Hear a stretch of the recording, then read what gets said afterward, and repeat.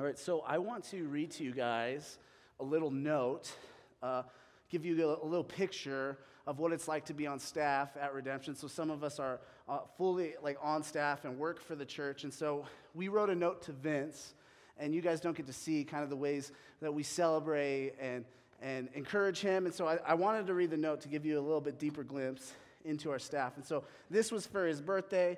Here's a note that we as a staff came together and wrote to Vince. It says this: Vince, we're so thankful that you were born in January. On January 25th, no less. Our whole staff is so thankful for you. Whether it's your insatiable appetite for celery, your hatred of the Saints football team, or how often you tell us not to quote The Office, you always have something to teach us through who you are. When it comes to ministry, there are two things we love about you: your quiet nature and how seriously you take yourself. It's almost as if you know that there is no place for jokes in the kingdom of God. Happy 42nd birthday. We wish you the best and hope this gift card to one of your favorite restaurants, Miracle Mile Deli, helps you to feel loved. All right, so you're figuring out what happened. This isn't a real note we left him. But as you've caught on, right, a lot of that note, although it was nice and kind, it's not true about Vince, right? Like, he was born in January, sure, not on January 25th. He was born on January 1st. If we speak out against Saints football team to his face, we see his idolatry flare up, and he tries to hurt us, right? He's constantly quoting The Office, again, showing some more of his idolatry. He's not here, so it's easy. This is the time for us to talk about him. I've never seen him eat celery. I don't know if he likes it or not. We know he's not quiet when it comes to ministry and life, and we know that he doesn't take himself too seriously. Last week he talked about naked people at Disneyland, and so you got to listen to that sermon if you didn't hear it. And he didn't turn 42, he turned 36. And we didn't get him a gift card, but if I got him a gift card to Miracle Mile Deli, that's actually one of my favorite restaurants, and he hates it, and he hates going there. And it's in Phoenix, which he also hates. And so why am I reading this fake note that we didn't really give him? And here's why. It's to illustrate how today could go for us. Okay, here's what I mean. Today, we're going to be talking a lot about God's judgment and his justice. And here's the thing. Sometimes when we get to passages like this, what we tend to do is just kind of go like, that's yucky. I don't like that idea. That's old. We're misreading it. That can't be who God is. My perception of God cannot have a God who's like that. And so then what begins to happen to us is, as we are in a relationship with God, we have the sort of relationship that is good in some ways. Like in the birthday note, we're saying nice things to Vince, but those things that we're saying to him are just not true. And I think for a lot of us in the room, at different points in our life, our relationship with God looks like that, where we don't have an accurate image of who he is. And here's the thing about being in a relationship with someone: it helps to know them. Right? So if we had given this birthday note to Vince for real, he would have flipped tables, right? Like, he would have been like, what is going on? This is not who I am. And so here's my hope for today, is that as we look at these things about God that some of us that sometimes just want to toss out or say that can't be who God is, I would actually kind of challenge that. I would kind of encourage us to go, do we really actually want to know God? And could God be different than what we expect him to be? Because I think he could. Years ago, when I first kind of wanted to go into ministry, one of the bigger reasons why I wanted to go into ministry was I wanted to help people get into a better relationship with God. And so when we get to texts like today in Malachi, I could kind of just like walk around it and say, and skirt around who God is. But then I'm not helping you get into a better relationship with God. It truly helps us to know who God is. It truly helps our relationship with him. Does that make sense, church? So we're going to dive into some things that maybe some of you have just totally cast out at this point. But here's my hope from the passages that we go through today. My hope is that we'll look at 3 different things about God, and all of those things will help us to get to know God more. Okay, so we're going to look through 3 different things. First, what we're going to do, we'll just go through the passage together, and we'll just make sure we're understanding what Malachi is communicating to Israel at that time. And then after that, we're going to jump into these 3 things that help us to get to know God better. First, we're going to see that this passage helps us to get to know God's character better. Then we're going to see that this passage shows us one of God's desires for his people. And then we're going to see in this passage some of God's actions. And as we learn in Exodus, we don't get to know God just through what he says about himself, but by what he does as well. So that's my hope today, that everything that we do helps us to get to know God better. All right, so let's hop into it. We're going to be in Malachi chapter 2, verse 17. If you're new to the Bible and how it works, Malachi is the last book in the Old Testament. It's about 2/3 or more of the way through. And Malachi was speaking this. This is kind of one of the last words of God before Jesus came to the scene, essentially. So we're going to be in verse 17, and we're going to go all the way to chapter 3, verse 5. It's a little bit of a lot to read, but it all goes together and flows well. So we're going to read it all together now. So it says this, verse 17, "You have wearied the Lord with your words, but you say, 'How have we wearied him?' By saying, 'Everyone who does evil is good in the sight of the Lord, and he delights in them.' Or by asking, 'Where is the God of justice?' Behold," and this is God responding, "Behold, I send my messenger, and he will prepare the way before me. And the Lord who you seek will suddenly come to his temple.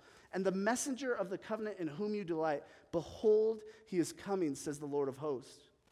But who can endure the day of his coming? And who can stand when he appears? For he is like a refiner's fire and like fuller's soap. He will sit as a refiner and purifier of silver, and he will purify the sons of Levi and refine them like gold and silver.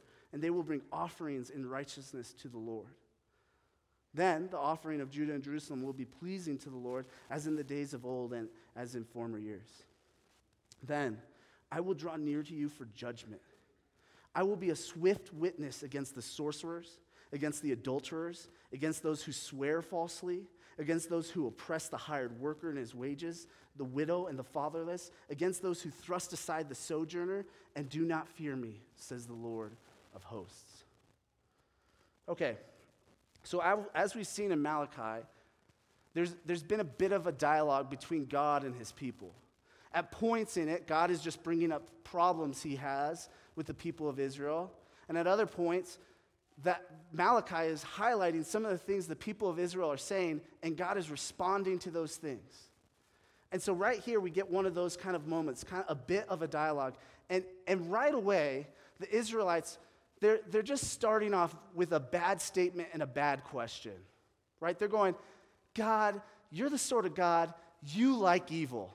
It makes you happy. You delight in evil." And then they're also asking, "Where is the God of justice?" Now, listen, in the Bible, there's a lot of places where God's people and individuals in God's people question God and lament and doubt and ask him things. And their heart, though, usually is to get more of God, to get more of who he is. From what I can tell in Malachi, this wasn't their heart. This wasn't Israel's heart. Because if you think about where they're at, they were rescued from Egypt. God gave them a land, made them a people. They disobeyed God constantly, worshiped other gods, did all sorts of evil in the midst of that time. So he sent them into exile. He allowed other countries to come in and take over Israel and take them away from their land. And now, in spite of all that, in spite of Israel essentially not living up to their covenant with the Lord, their relationship with God, God says, "You know what? I'm going to let you come back into the land and reestablish Israel." And they're walking around going, "God, you delight in evil." If I was God right here, I'd be like, you're right, I do, because I'm delighting in you. And then I'd hit them. Like, that's what I would do if I was God. So it's a good thing I'm not God. But they're going around. And so when they ask this question, "Where is the God of justice?" they're not lamenting. I think they're mocking. I think they're going, hey, you call yourself the God of justice? Where is he then, O God of justice? So they start off with a bad statement and a bad question, and God responds to both of those things. God says essentially that he's going to roll out justice in his timing. He's going to bring a refining process to God's people, and he's going to bring judgment to God's people and the world. And the prophet, God through the prophet, highlights a handful of sins that he takes issue with. Now, why God is bringing this up is these aren't the sins God hates most. As we see throughout this book, there's all sorts of things Israel is doing. This is just another handful of things that Israel is doing that God is not okay with. So he brings up sorcery.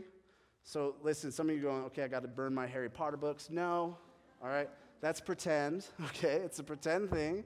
But the sorcery, I think, is a real thing, even in our world today. But back then, it was essentially, think of like the magicians in Egypt and how they could do these things Moses was doing. Not every time, but a lot of the times they could do some of these crazy things.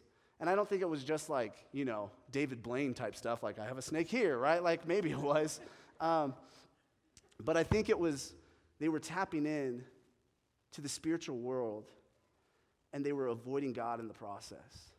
And they were tapping into these demonic forces and powers and worshiping them, praising them, pressing into them in order to get power in this world. So that's what God's speaking out against. So if you're doing that, please don't, okay? All right? So anyways, he doesn't, so God doesn't like sorcery in his people. He doesn't like the adulterers. He doesn't like those who swear falsely. So this is at least lying, but it's probably a few more things that we don't really have a lot of time for, but it's almost like lying in the name of God at times, or caring about things more than you care about God or care about the truth. God doesn't like those who oppress the workers, and how it says, just paying them unfairly.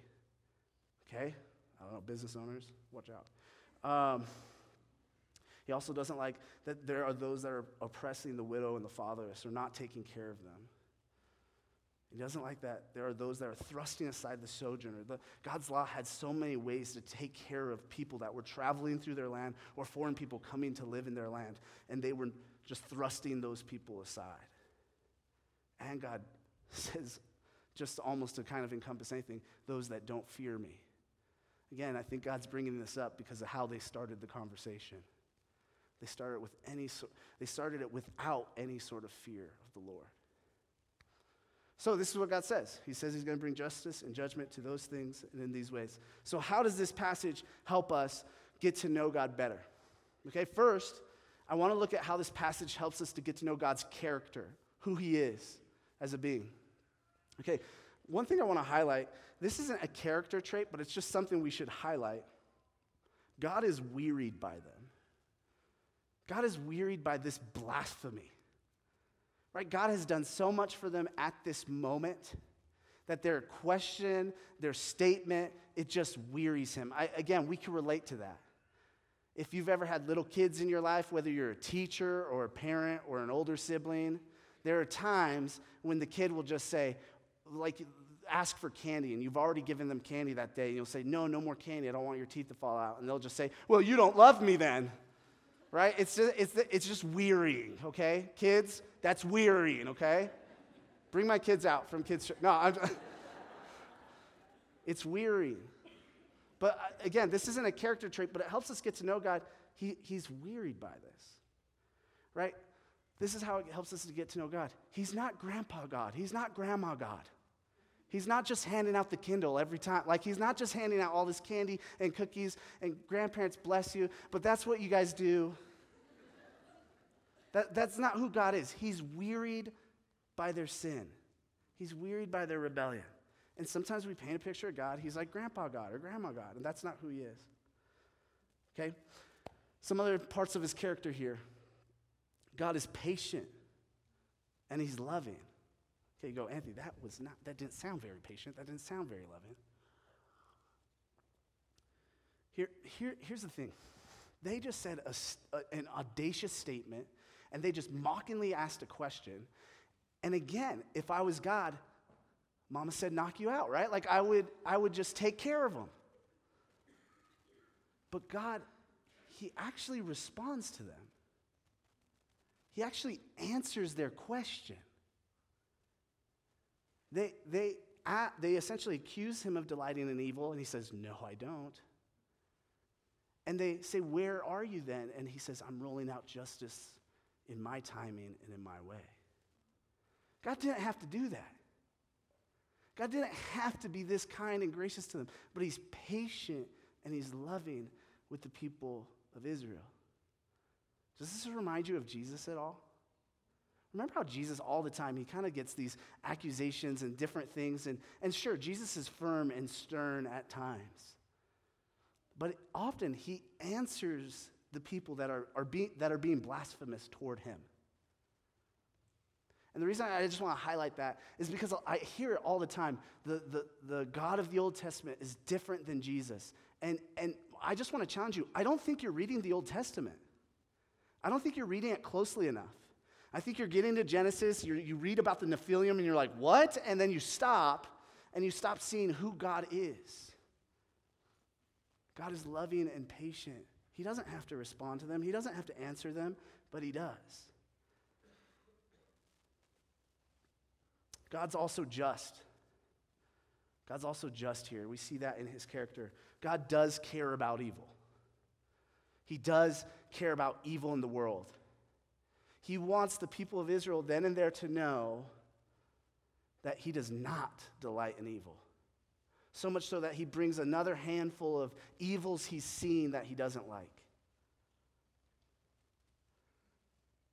He's just in that he's going to bring evil to an end.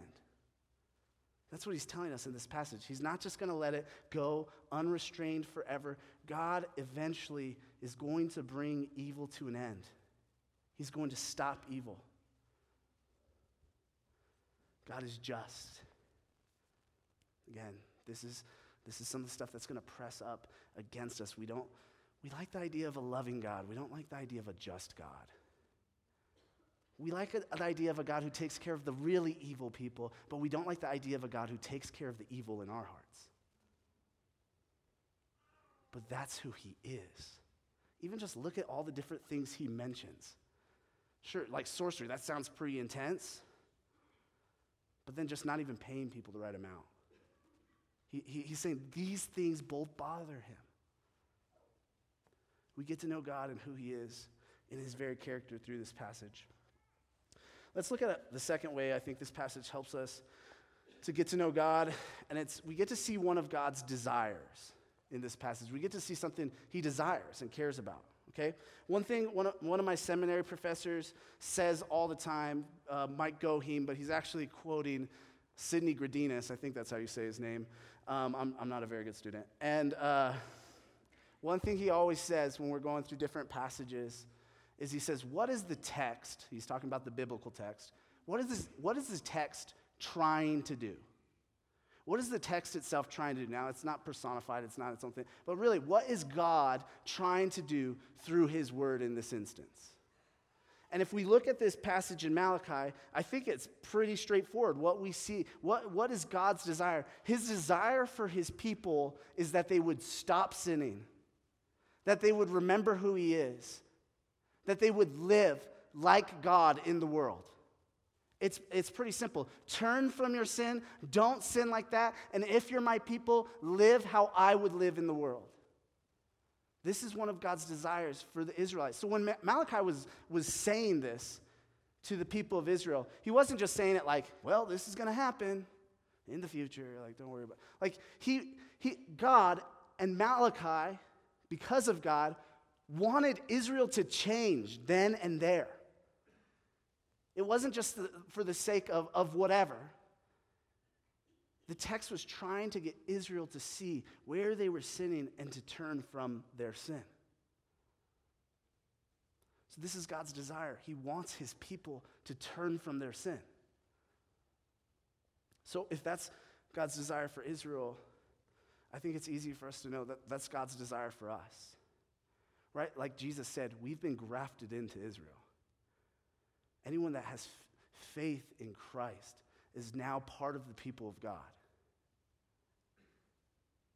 And so God's desire for us in this room, if we have faith in Christ, is that we would turn from our sin, that we would repent, that we would remember God's goodness, that we would turn from these specific sins. So just a really easy application. If you're doing any of those things that were listed there, don't do them anymore, right? I don't want to come to your house, see the Ouija board and seances. Like, I don't want to see that stuff, okay? We are to repent from this stuff, and I could probably spend a whole sermon just on those different things that Malachi listed. But God's people, no matter what the sin is, God's desire for us is that we would turn from it, and we would turn to Him, and we would live like Him in this world. This is God's desire. We're getting to know God and who He is. All right, let's move on to kind of like the last way that we'll get to know God, and this is where we're going to be spending kind of the bulk of our time here. But this last way we get to know God through this passage is we get to see some actions of God.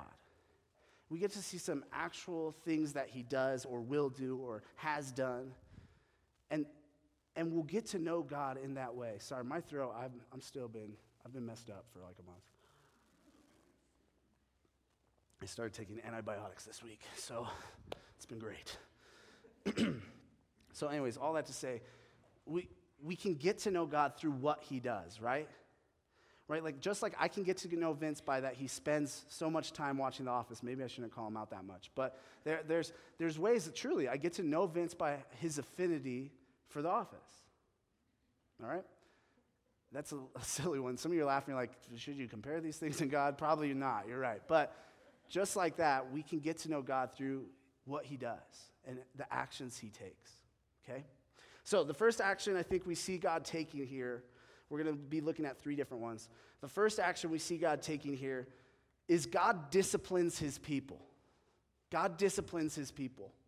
You see in the passage there, He talks about His people undergoing this refining process and this Fuller's soap cleaning process. This isn't light terminology, right? We know refining is like you put a metal into a fire that's really hot and you melt away everything that's not gold or silver. Okay, this is intense. I don't know if you've touched fire, but it hurts, okay? So God's saying, I'm going to put my people in fire to refine them. And then He says, I'm also going to wash them with Fuller's soap. So these Fullers that would clean different things, part of their cleaning process, and this is just well known, is not only was it kind of like an intense cleaning process, and perhaps they used some intense kinds of soaps, but at the end of it, they would go down by the river, lay whatever it was they were washing, probably some kind of clothing or item like that, against some rocks, and then they would just beat it with sticks, right? I don't know why, but that's just what they would do. So when God is using this language about how He's going to refine and clean His people, this is some intense language. The way that God refines us and disciplines us is a little bit more intense than I think we want it to be. When I first started really reading the Bible at length was probably when I was in college. And so I would get into these passages where I hear about God's discipline and how it would look for God's people and how it was described. And I really wrestled with it. I really said, No, this can't be who you are, God. We can't experience your discipline in this way. But it's hard because all throughout the New Testament, this kind of imagery is used with God referring to how He's going to deal with His people. Right? Peter says, in present tense for the believers, that there's going to be kind of like this refining fire process. In present tense. Hebrews talks about how God will discipline His people like a father disciplines a child, and how it's uncomfortable, but it's good for us and makes us more like Him.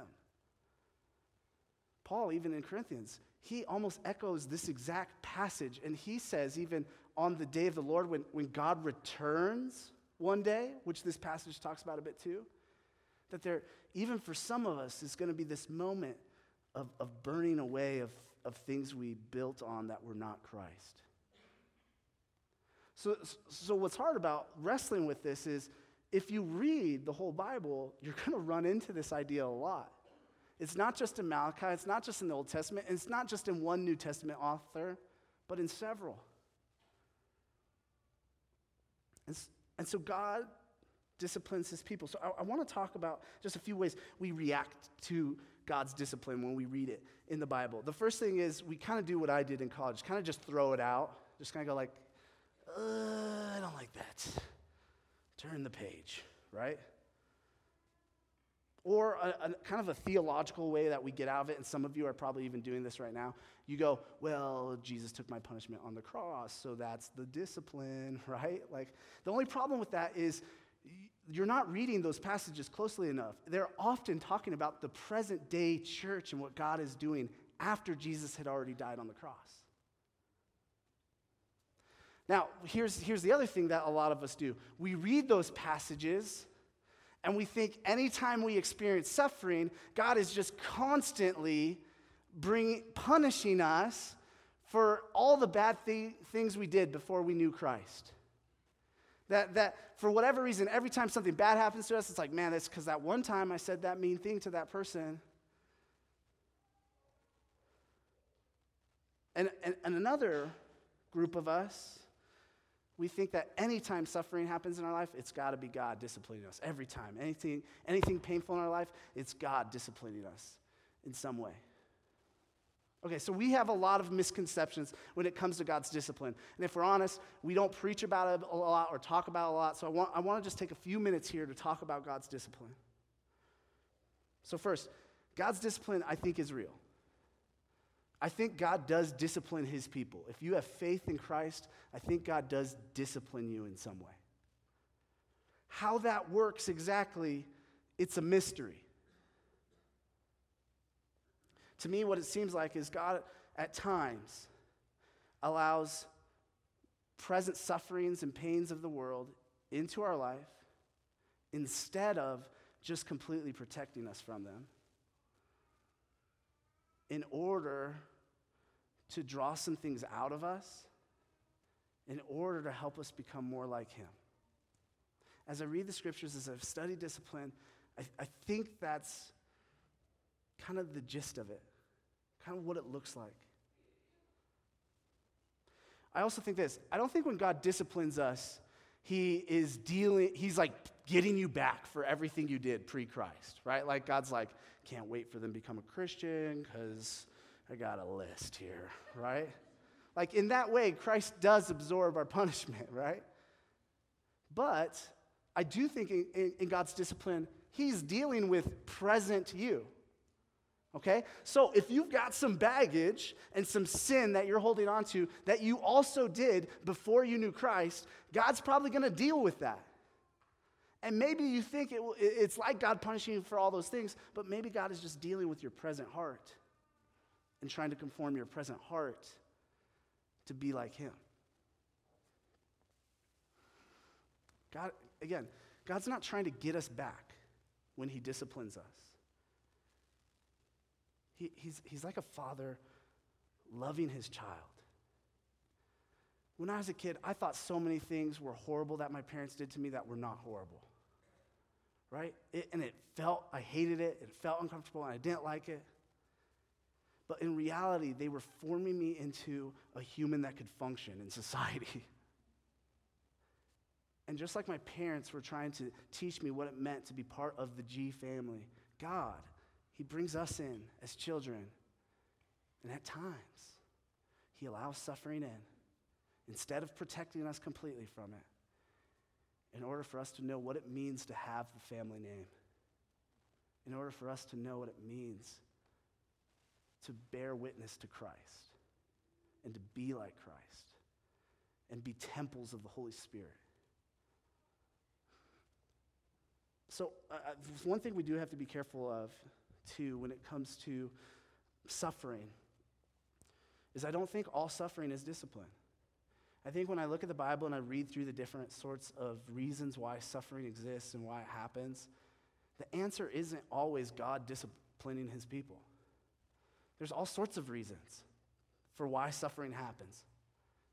Sometimes it's just because it's at the hands of evil people. Sometimes it's, like Jesus referred to, for the glory of God. Like there's all sorts of things about suffering, and that's confusing, and it's hard to deal with. And if you even just ask Job and his friends, it took them about 40 chapters to just try to talk about it.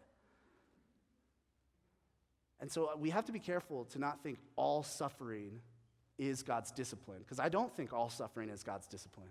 The Bible gives a variety of answers and reasons for why pain and suffering is happening. So how do we know when God is refining us, when God is disciplining us? Kind of is the next question in that line of thinking. And I think, here's my first answer. I don't know. I don't know if we can know. There's no Bible verse that says this: you are experiencing the discipline of the Lord when this is happening, right? There's no verse like that. We want the Bible to be this input-output thing. It's not. But in my own experience, in my own understanding of God's discipline, here's what I think we can know it's God's discipline of us. When there is suffering in our life, and it seems that because of that suffering, there are some sin issues that are just getting rooted out, or they're coming to the surface, or they're being made known. Right now, a lot of people know this, but me and my wife, we were engaged once, and she broke it off with me. And in that time, I was going through a lot of pain and a lot of suffering. But you know what? I was seeing a lot of idols in my heart. I was seeing a lot of sin in my heart come bubble forth. I also coincidentally had to live with my family for 3 months, so that was like an idol mirror shop of horror. Like, it was just... And you know, as painful as that time was, I can look back on it and see God was forming my heart to be more content in him, to know him better, to be more like him, to love him more, and to be a better husband one day. That's all I can say. So when you notice that the suffering seems to be drawing some things out of you, it might be God's discipline. It might be God just using a suffering for your good. So God does discipline his people, and although it's uncomfortable, it's something true about God, and I'd be a bad pastor if I ignored it. The second action in this passage I think we see God taking is this: God is going to bring about judgment. God is going to judge people for their sins. God is going to judge the world for their sins. There is a day coming when God's going to show back up. And he's going to have some time judging each and every person. I don't know how that all looks, for their sins. And in that time, God's going to bring in his people, and he's going to cast out those that are not his people. Listen, this is really hard. Good friends of mine that I think love Jesus, they have a hard time with this idea. And the only problem with this, again, is Jesus talks a lot about this too. This isn't just a Malachi thing. This isn't just the prophets. Jesus himself talks a lot about this judgment, this day of the Lord, when God is going to return and judge the world. Right? Jesus talks about this place. He calls it Gehenna, which we translate to hell, and some go right away, well, Gehenna was actually a trash dump on fire all the time. And so Jesus is saying a bunch of people are going to go to a trash dump on fire? Does that sound awesome? Like, obviously he didn't mean the literal trash dump. He obviously is speaking in metaphorical language, using a place, which, by the way, it's debated if that's really what it was, to elicit imagery in his hearers to go, this isn't a great place. Jesus talks about as being outer darkness rather than being like this wedding feast where he brings people in. He talks about it as a place of pain rather than a place of restoration. God is going to take care of evil one day. God's going to bring in his people one day. God's going to separate those that are not his people one day. Sometimes we as Christians, we get too crazy with this. We use it as a manipulation tactic. We add layers to this, to hell that maybe aren't there. But here's what I know from Scripture. God is going to judge, and it's not good. And none of us are going to want to be part of that outer darkness. But this is part of how God deals with evil. And I can almost relate to the Israelites as they're saying, like, God, do you delight in evil? And it's almost like God speaks to my heart even in this day and goes, no, I don't. And you're not even going to like how I deal with evil and how fully I deal with evil, Anthony. Again, I think I would be a bad pastor or teacher of the word if I didn't let you know that this is part of who God is and what he does. Okay, one last action that I want us to look at of God's that helps us to get to know him more. And here's what's beautiful about this action of God's that we're going to see.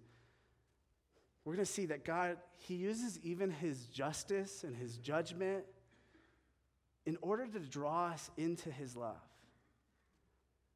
That even though God is just and he is going to bring judgment, he wants to use those things in order to draw us into his love. I want to reread verse 1 of chapter 3 because I just think it's kind of interesting here.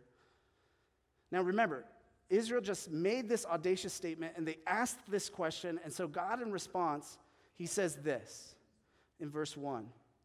Behold, I send my messenger, and he will prepare the way before me. And the Lord whom you seek will suddenly come to his temple, and the messenger of the covenant in whom you delight. Behold, he is coming, says the Lord of hosts. So, as I study this passage, here's what's interesting to me about verses 1 through 5. Most people believe that verse 1 is talking about the time of Jesus. Right, this messenger who prepared the way, we know him to be John the Baptist, who came about and told Israel, hey, you got to repent from your sins, you got to turn back to God, you got to get baptized as a representation of that. Right? And then Jesus, the Lord himself, arrives. And then here's what's interesting. Verses 2 through 5, at least the vast majority of them, seem to be God talking about this day of the Lord, when Jesus is going to return, when God comes that one day and judges the whole world. And so it's just interesting to me, and it was a little confusing for me, of when God is saying, I'm going to roll out my justice and judgment plan. I'm going to judge sinners and I'm going to bring justice. And the way he starts off talking about how he's going to do that is he says, I'm going to send John the Baptist and I'm going to send Jesus. And I began to realize that Jesus himself is part of God's justice and judgment plan. Malachi in verse 2, he asks these kind of two questions. He goes, who can endure this day when the Lord comes and judges the world? He says, who could be left standing on that day? Malachi is saying, he's trying to communicate to us that when God is in the presence of sinful humanity, in rightful, righteous judgment, nobody can be left standing.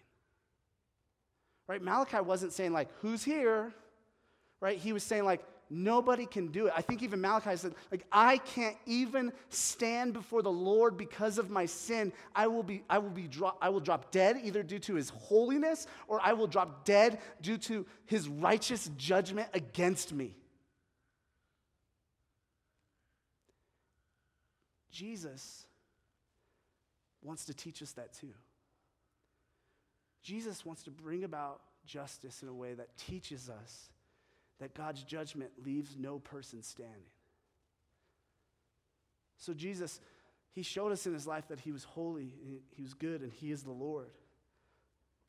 But as Jesus goes to the cross, he's giving us a preview. He's given us a preview of what the day of the Lord is going to look like.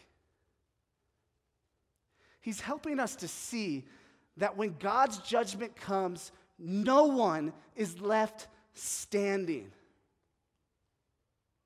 What we find out, though, is Jesus wasn't giving us just a preview. Jesus himself was taking on God's judgment. Jesus said that he was going to take on the sins of the world. He was going to take on the penalty for sin, which is death. And so, even though none of us could be left standing before the Lord, Jesus said, you know what? I'm going to take that on myself.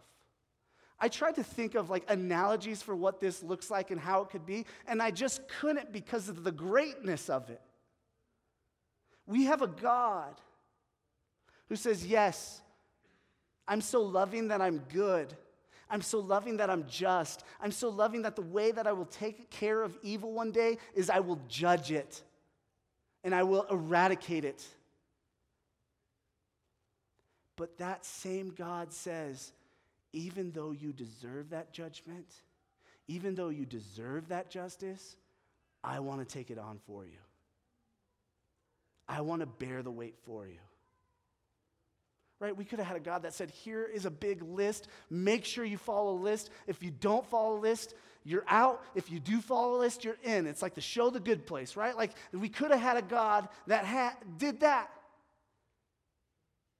But we had a God that said, no, I'm going to bear the judgment for your sake. And what Jesus shows us is even though he was left laying in the tomb, not standing, 3 days later, he stands up out of the tomb. Almost answering Malachi's question, saying there is one person that can be left standing after God's judgment, and it's God himself. And so Jesus, he comes back to life to show us what he wants for all of us. He wants us to have a restored life. He wants us to have a resurrected life. He wants everybody in here to not experience death. That's a true thing about God. And if some of us do experience death, God wants to raise you back. And here's Jesus's way to get in. Believe that he did this. How gracious of him. How loving, how kind. That even though we deserve justice, even though we deserve judgment, the one being in the universe takes that judgment on himself. And then he says, to avoid this same judgment, you just have to believe in me. You just have to follow me. You just have to repent from your sin, and I will give you forgiveness of your sins. This is how good Jesus is. So yeah, I don't want to use all this talk about judgment and judging to freak you out and scare you into following Christ. But I do want to use it for you to see how great God's love is for you. Right? God could have kept it a secret about how much he hates sin and how he's going to take care of it, but he didn't. And so when Jesus dies on the cross for our sin, how much greater does his love seem?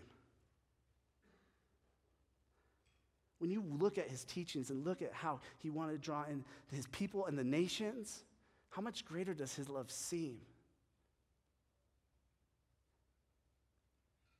He did something for us that we rightfully deserve. And I know some of you wrestle with that. Do I deserve? No, this is how God eradicates evil. If you want to take care of evil, you got to take care of all of it. And so even little parts of evil in us, if we're going to compare ourselves, is evil enough for death. But Jesus took that on for us. In Malachi, we get to know God.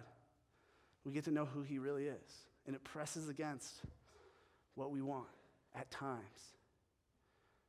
God is wearied by our sin. God is just. God is patient. God is loving. God desires for his people to turn from their sin. God disciplines us.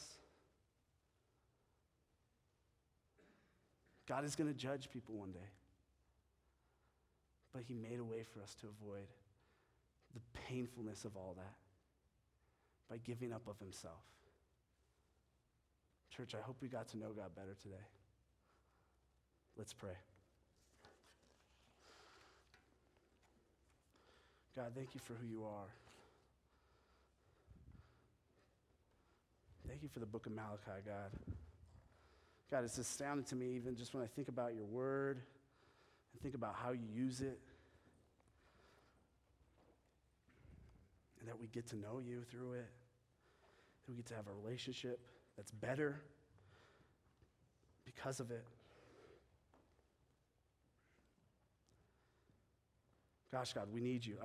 There's probably all sorts of feelings going on right now in this room, God. First, I think there's a bunch of us that are just recoiling from any of these ideas, or perhaps it's because it's some of the first time we've heard it, or maybe we've kind of just glossed over that. God, help us to rightfully embrace what you're trying to teach us today. God, there's probably another group of us in here that, for whatever reason, love this stuff about you and use it for manipulating and use it for scare tactics and all these things, and forget the wholeness of who you are and the wholeness of your love and your justice. So God, correct our hearts in that way too. Help us to not go too far with some of these things like we often do. And God, none of us want to experience judgment one day, but I just thank you that even in your judgment, you're inviting us into your love. And it's an invitation that's so easy. And I think it's because it shows how gracious you are. So God, help us with that balance. Help us to know what that means. To dive more deeply into your grace and to know your justice and to know your judgment. God, we love you and we need you. Amen.